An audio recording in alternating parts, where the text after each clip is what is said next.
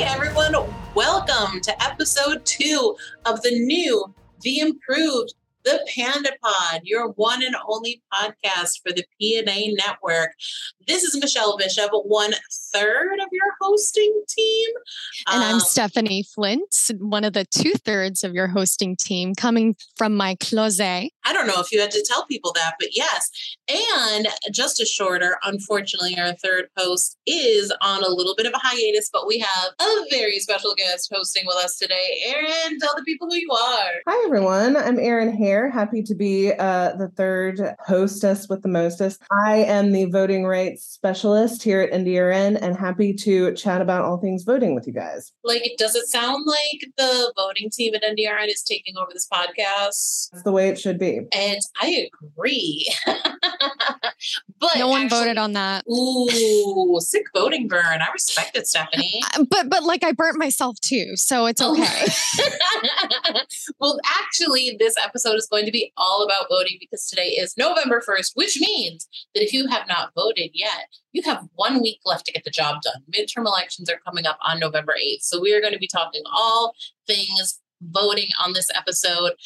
We have a special guest today who's going to be talking to us all about the Election Protection Coalition and options for voters who have difficulty voting on election day. We're going to have a really cool spotlight story from a very special top secret guest who used to be a poll worker. And before we get into all that, let's talk about P&As in the news. What are the hot topics going on lately? Okay, and I'll pull that up. And in the meanwhile, Michelle, do I just not get an intro anymore? Do we intro? Wait, can we vote on this? Who thinks we should intro Jack, our producer? Me. Oh, wow. I'm all alone. Did Erin awkwardly not vote on that? This is so awkward. I'm affirmative. Okay, good. Yes. Exercise your right to vote, y'all. That's like the whole... Right. Jack Rosen, with our communications team, our digital communications specialist, senior digital communication. Jack, what is your title? I can't introduce you. Senior digital communications specialist. I was very close. In my defense, I was very close. I was like, this is so suspenseful. I'm like, wait, sorry. Stephanie, do you not have like major news for us right now? Guess you could call it major news. Like I'm gonna start a little over. bill. A little bill that maybe got signed into law recently. I'm just saying. Well, after working on this legislation for some time now, I'm super excited to announce that the PAVA Inclusion Act is now the law of the land. Now, for those of you who may not be familiar with the PAVA Inclusion Act, essentially what happened was the Northern Mariana Islands and the Native American Consortium were not included in the allocation of PAVA funding for the past 20 years. And so we were finally able to get PAVA amended so that they can be included in funding this fiscal year. So super excited about that. Whoop, whoop. Yes, PAVA Inclusion Act. This is Michelle, and I just want to say to Native American Disability Law Center in the Northern Mariana Islands, if you haven't heard from me yet, you are about to. Please tell me how I can provide you training and technical assistance for your brand new PAVA program. Whoop, whoop. I'm so excited. Also, any bill that passes, any voting bill in particular that passes unanimously out of the Senate deserves to get signed. And it's a humbling reminder of how it might take 20 years to correct one instance of some legislative oversight. So it's a very humbling and exciting lesson for us all. Policy. How a bill becomes a law, I guess. Cue the Schoolhouse Rock music. Oh, we need new intro music. We do not have the rights to that music, Stephanie. Jack, this is why you don't get an intro. This Don't is why even Jack say the word schoolhouse. Don't say rock. Disclaimer, we do not have the rights to this music. Any references to this music made on this podcast is...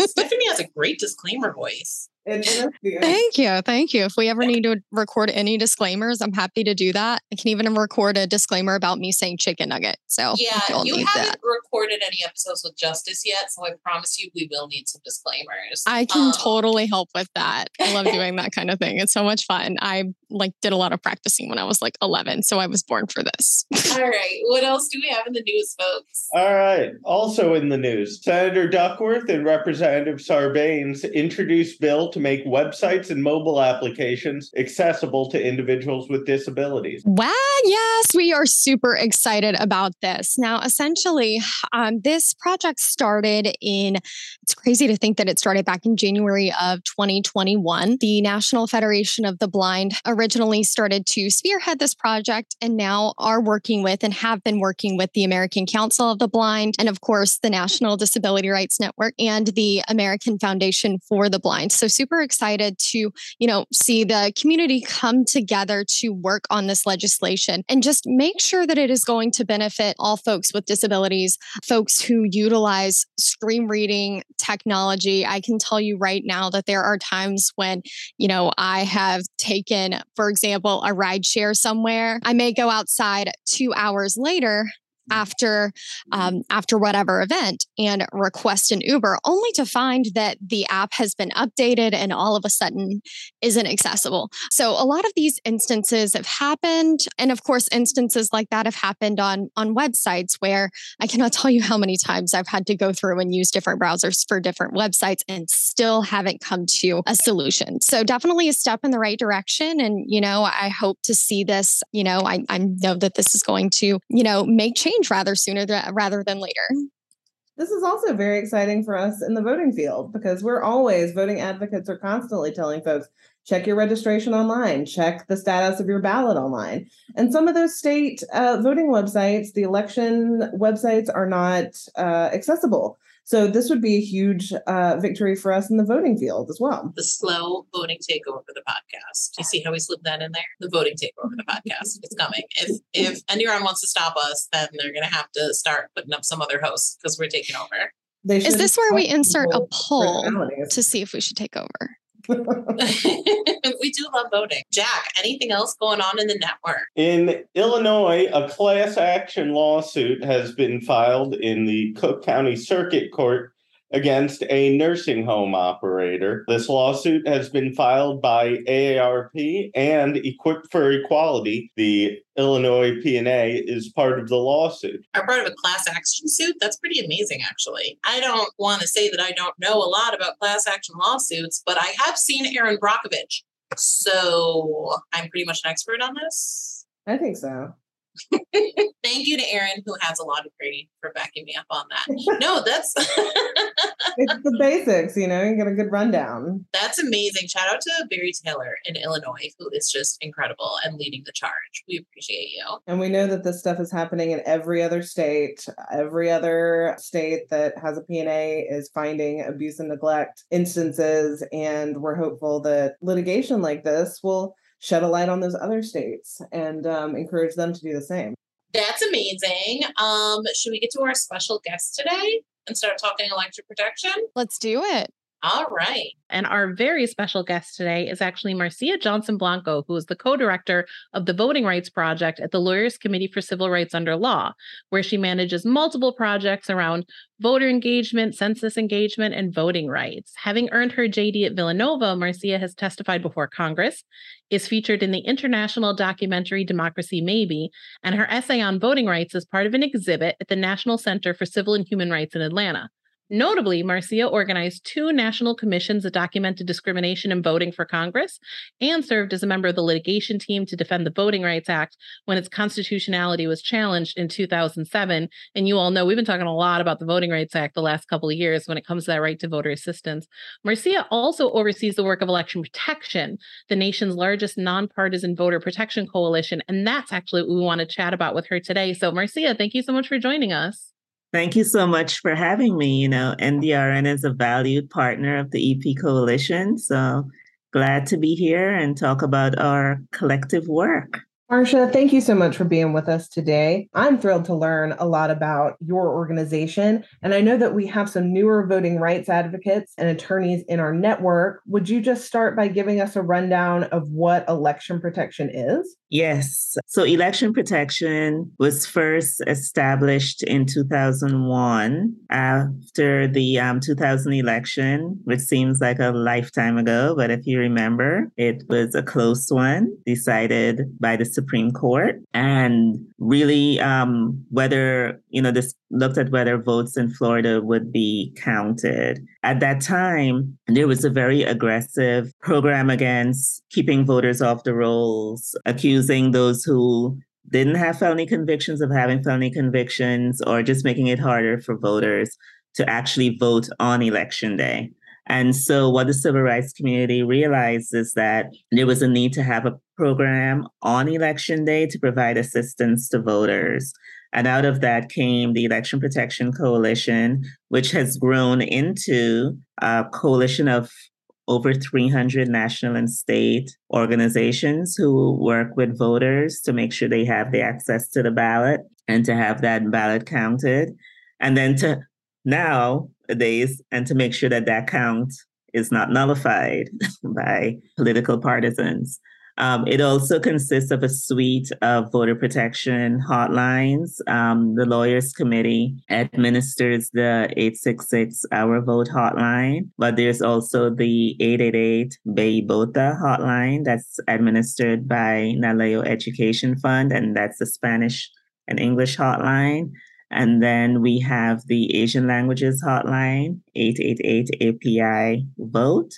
And then the Arabic language hotline, 844 Yala US. And we sometimes, partner with other hotlines, which is something I know we talked about before, the hearing impaired hotline as well. So the hotlines are a way for voters to get questions answered about the voting process, as well as reporting problems that they face when voting. In addition to the hotlines, there's very active infrastructures across the states. Right now, we're in more than 30 states where there are poll monitors at polling places helping voters to be able to vote as well. So it's a vast undertaking that has grown tremendously over the years, and which we're, now proud to say is a fixture in our elections landscape, but also disheartened that it's still really needed more and more because of the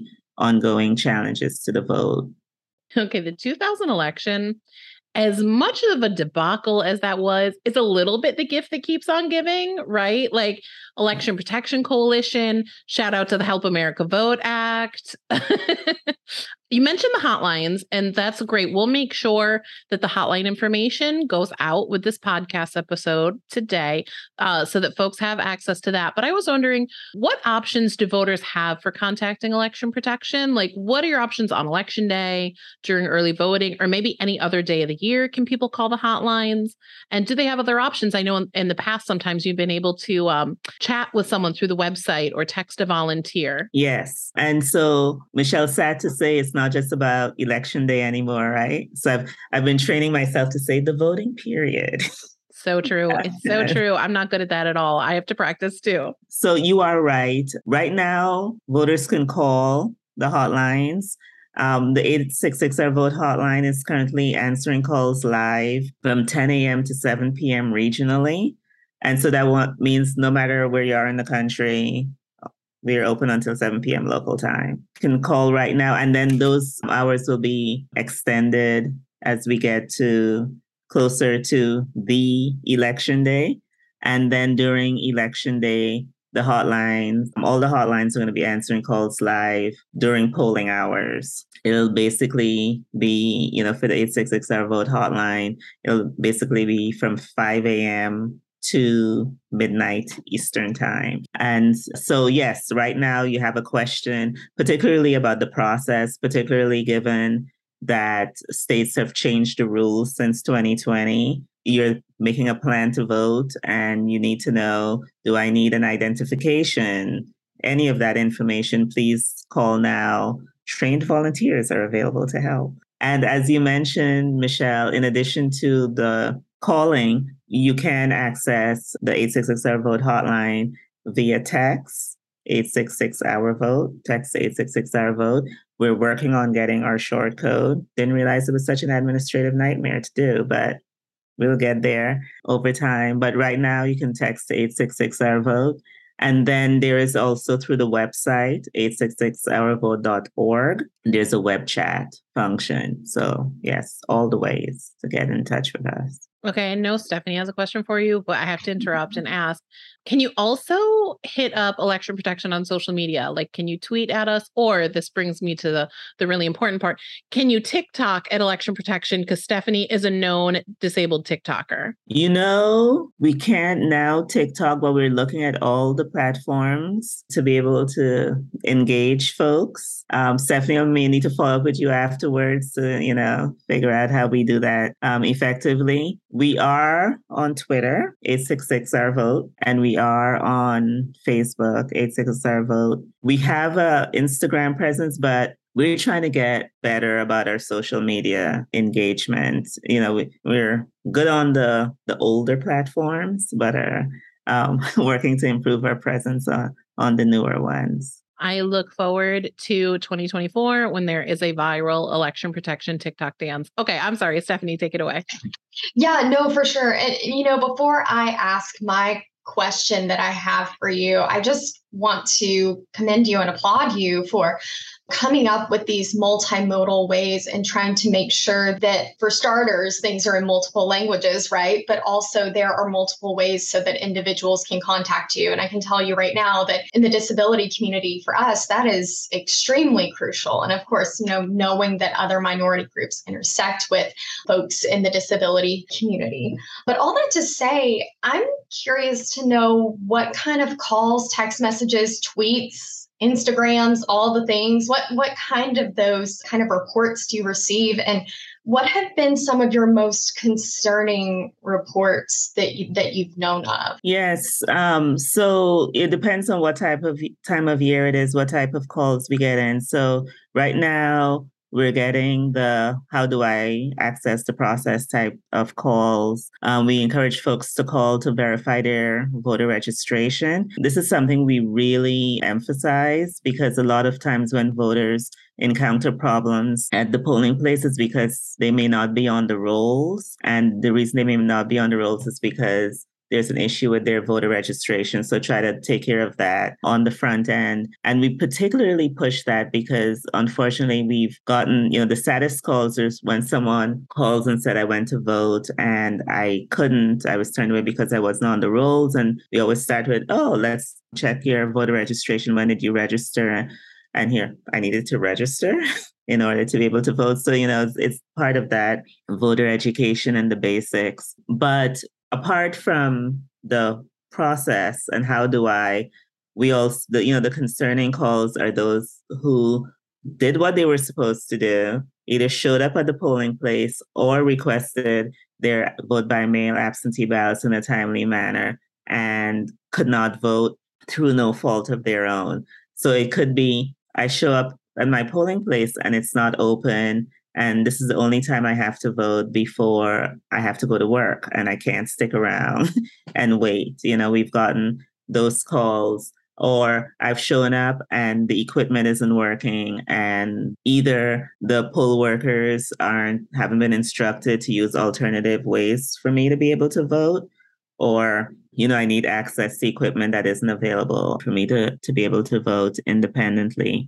Other concerning calls are around absentee ballots where the ballots were not received on time through no fault of the voter or have been rejected because of signature mismatch. And unfortunately, states like Texas and Georgia since 2020 have passed these really restrictive laws around absentee ballots, where your signature has to match exactly as it appears on your voter registration. Do I remember how I signed my voter registration form? I do not, having done so long ago. And then, we have these, so-called handwriting experts in elections offices who are making the judgment that there's a signature mismatch. And because of that, we've seen in the primaries this year, particularly in Texas, that has passed this, really restrictive laws around vote by mail, it was a 13% rejection of absentee ballots, where in past primaries it was 2%. And it had to do with the signature matching aspect there. Also, we've seen a rise in calls about intimidation at polling places. And it's really difficult because there are people who are outside of the electioneering boundaries who are harassing voters. And then, one of the feedback, they're outside of the electioneering boundaries. And, yelling at voters, admonishing them, getting in their face when they're trying to vote in a very aggressive manner is not acceptable. What do we do about that? In lots of our communities, calling the police is not seen as a viable option because, having a police presence doesn't necessarily make people in the communities feel safer. So that's a challenge that we're facing. And then I would say on the voter assistance side of things, we've gotten calls where voters were denied their assistance of choice, were denied access to curbside voting, for example. And then also for voters who need language assistance, their eligibility to vote being questioned because they asked for assistance to be able to vote either in their language of choice as required under the Voting Rights Act, or just needing someone there to help them with being able to vote. So there, that's the gambit of lots of concerning questions that we get to the hotline. Yeah, absolutely. And it's interesting, as you were talking, I was like, I want to comment on this. I want to comment on this. And then I realized I probably could take up the entire rest of this episode plus 4 or 5 more. But what I will say is that clearly something needs to be done, because regardless, this is a universally problematic issue across so many minority groups. I know that Erin has another question for you as well. All these extremely concerning calls that you're seeing, and that I know our state partners, advocates, and attorneys are seeing in the states. Is there a game plan for attorneys to activate if there's a widespread issue during the voting period? There is indeed.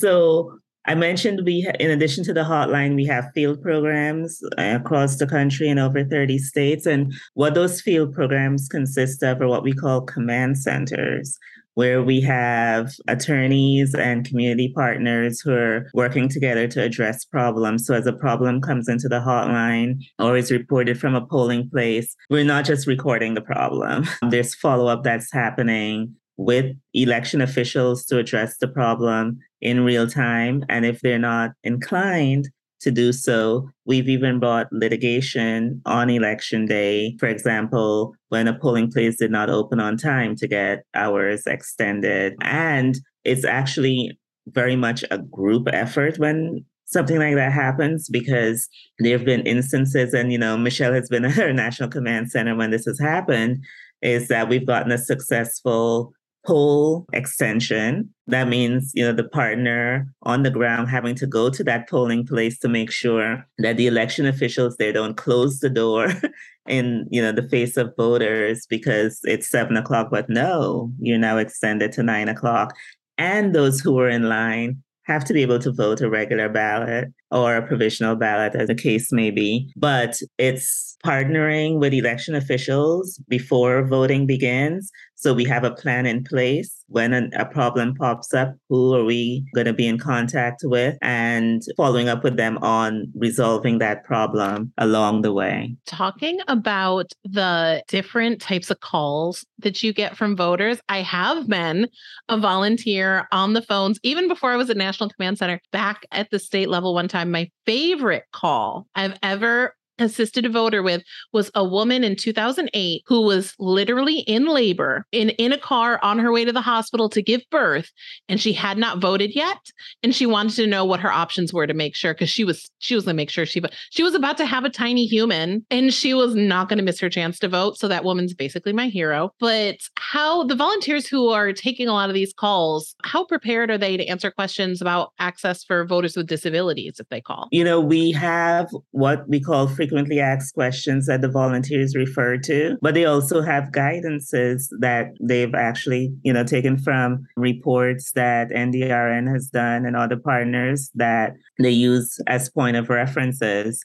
And I will also say that as part of the work that's being done on the ground in building our state command centers, I know our partners are reaching out to the NDRN affiliates in the states to be experts there. And to the extent that anyone listening wants to know how to plug into that infrastructure, reach out to Michelle, because I know she she has the answer, or can connect you to someone who does. But we have the general voting information, but we also have information specific to voters that have particular needs. And so, Michelle, I'll share with you what we have. To the extent that anything is missing, let us know, because we want to make sure that our volunteers have all the resources they would need to effectively support voters with disabilities. Yeah, no, those are all really great points. And I'm so glad that you kind of brought that up, because I feel like it kind of leans in a little bit into our next question. Because one thing, of course, that our network of protection and advocacy systems try to do is, of course, we try to educate folks. Some of them also have some of the various phone lines and various ways that individuals can report issues with voting. Individuals with disabilities can report issues with voting.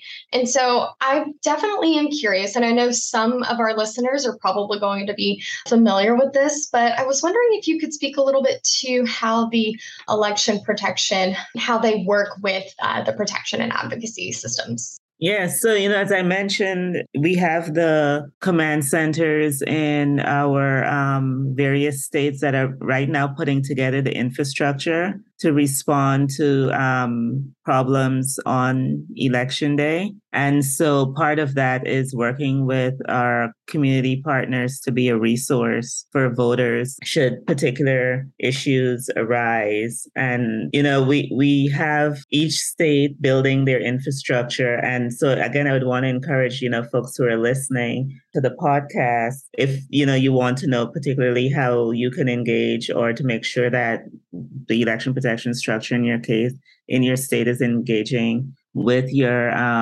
particular organization to make sure that that support is available, please follow up with me so we can make sure that's happening. And Stephanie, I hope that answered your question. Yeah, definitely. Thank you. Thank you so much for shedding some light on that. That does for sure, actually. And I love when the PNAs from our network get involved in election protection, and on election day, when we're at the National Command Center, I can see calls coming in about disability and see what voters are calling about from various states, and see the notes that the volunteers have entered. And the number of times I see that's referred this to so-and-so, or we immediately called so-and-so. And I'm like, oh yeah, that's the PAVA person or the legal director at the PNA. They literally know staff at our organizations to call for disability questions that they can't resolve. It's my work here is done. I'm just going to go vote and get my sticker and go home. We got this. So we love to see PNAs get involved. If it's not too late, you mentioned it before, should they just reach out to me if they want to find out how they can get better involved? Yes, because, as the states are building their infrastructure, and, Michelle serves as our expert on the National Command Center to make sure that, we're properly addressing issues that voters with disabilities have. The states are building similar infrastructures and looking for experts to make sure that all the issues across the board are adequately and properly staffed. So anyone who's listening and thinks, oh, is this happening in my community? How do I get involved? Reach out to Michelle and we can work on coordinating to make sure that we make those connections. All right, you heard it here first. Election protection coalitions in various states are looking for disability rights experts to help them do the work that they do. They want to work with you.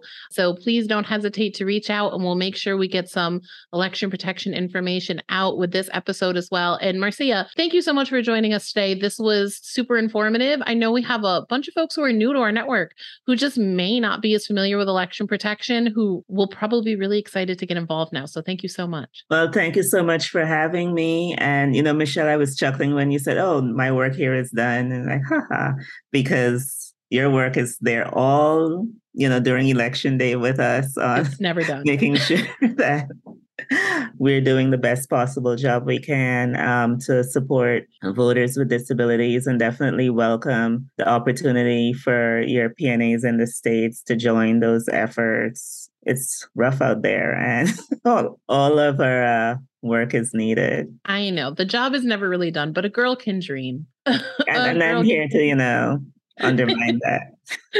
Misery loves company and all that. One day I'll be one of those people who just shows up to vote, takes my sticker, and then I just stop thinking about it. That's not true. That's never going to happen.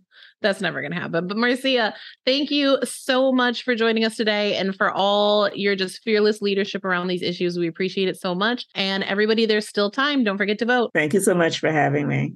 So on this very special episode of the Panda Pod, all about elections, we actually have a really cool spotlight story today from, you may recognize her as a former host of the Panda Pod, Erica Hudson, who used to work in our public policy department at NDRN, who is currently off pursuing her dreams in Sweden right now, has graciously agreed to join us today and talk about her experiences as a poll worker with a disability in 2020. Erica, take it away. Thank you, Michelle, and hello, everyone. It's good to be back in one of the best podcasts ever, the Panda Pod. You know it. I wanted to talk about my experience as a poll worker, and for some background, I became involved as a poll worker when NDRN was working with Power the Polls and signed up through their portal, recognizing that I could be a poll worker in my area. So I did that and signed up through Power the Polls, and then got connected to my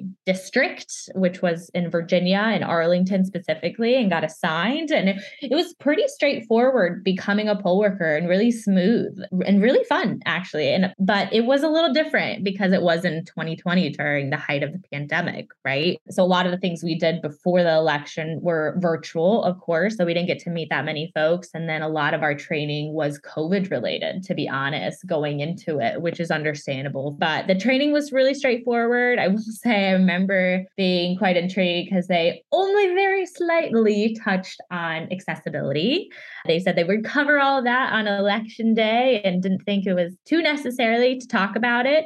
In their defense, they did mention it briefly. They had a slide on their presentation that had one of the accessible voting machines, but that was it. And then I was one of those people, I think, who asked an excessive amount of questions related to accessibility, which I don't know if they appreciated. But nonetheless, that led us to election day. Early day started out like 4-ish. Fortunately, my polling place that I was assigned to was in my building, so I had no excuse to be late, even though I'm not a morning person.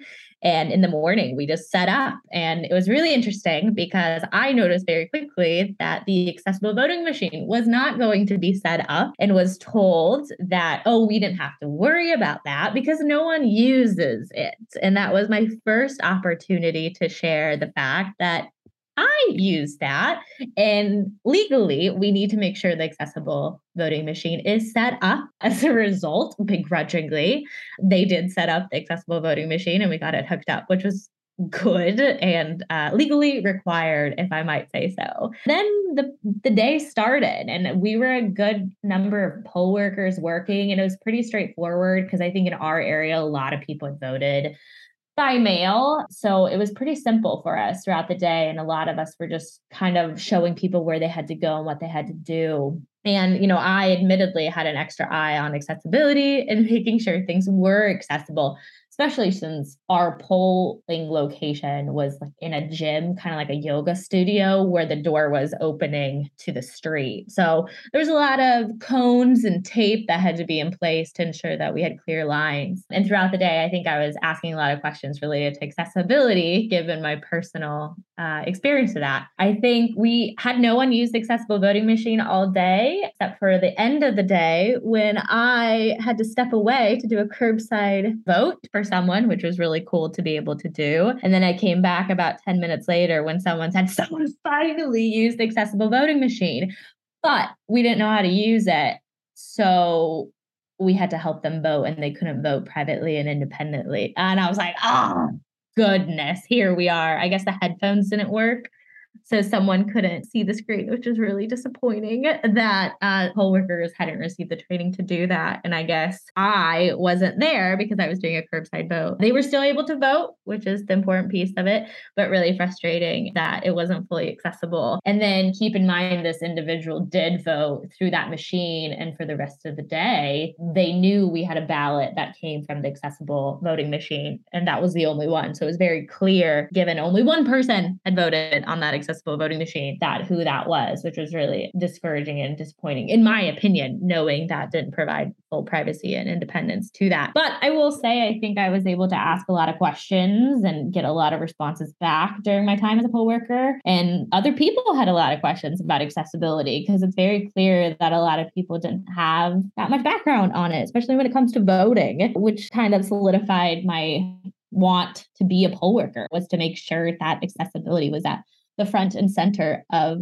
our elections and voting in the US, especially during 2020, a really important year. But it was a long day. I remember that it was like 16. No, that's dramatic. It was 12 hours at least of being a poll worker. But I would do it again if I was still in America for this upcoming election that's in November, which is exciting. So encourage anyone to be a poll worker. And it's a really incredible and important opportunity. And more people need to talk about accessibility in the polls, because from my experience, not a lot of people knew what accessibility at polling places looked like. So we need more advocates to be doing that if the opportunity is there. So yeah, I think that's my story. Do it again. Loved it, but don't miss the long days. But other than that, recommend it.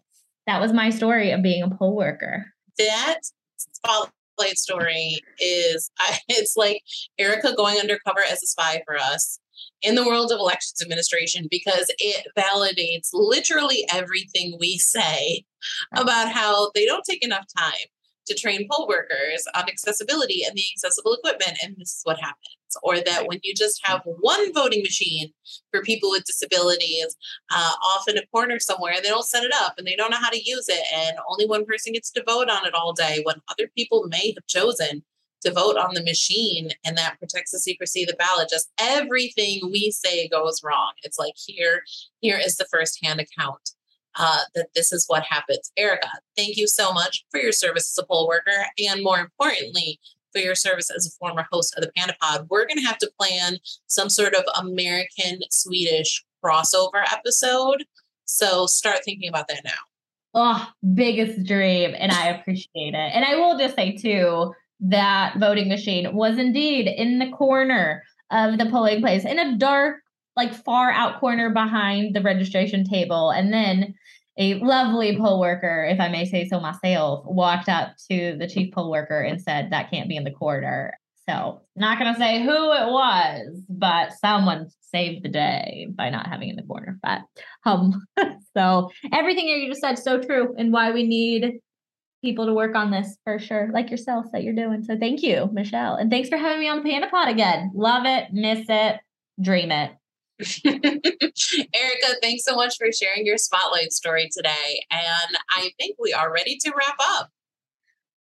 This has been an incredible episode all about elections. One more reminder that November 8th is midterm election day. So if you have not voted yet, make sure you cast your ballot by November 8th. And now I'm reflecting, guys, about the slow voting team takeover of NDRN's podcast, because I'm on the voting team and Erin's on the voting team, right?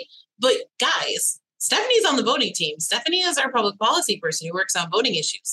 This is a successful 3 out of 3 hosts that are on the voting team. Jack, our producer's on the voting team. Guys, we have successfully taken over the podcast. It only took 2 episodes. I am so proud of us. I'm here for this. Stephanie, hit us with a voting joke. Give me one of your best. Stephanie has terrible jokes, y'all. Give me Is one Michelle of your... okay? But... Is she seriously asking me to tell a joke right now? Because she never does that, y'all. Can someone please go check on her, make sure she's okay? I'm not used to this. I thought it would be a good way to celebrate our successful takeover of the podcast for November. Yes. Oh, if you insist, I guess I'll do an original one. What do you call a dancer who votes? I already regret asking you to do this. A ballot arena. That is it for the Panda Pod in November. Please remember to go vote. We will see you all in December with a topic that we are definitely going to figure out right now. So see you next month, y'all. And for more disability-related content, you can follow us on Twitter, Instagram, Facebook, and LinkedIn. You can also visit us at ndrn.org.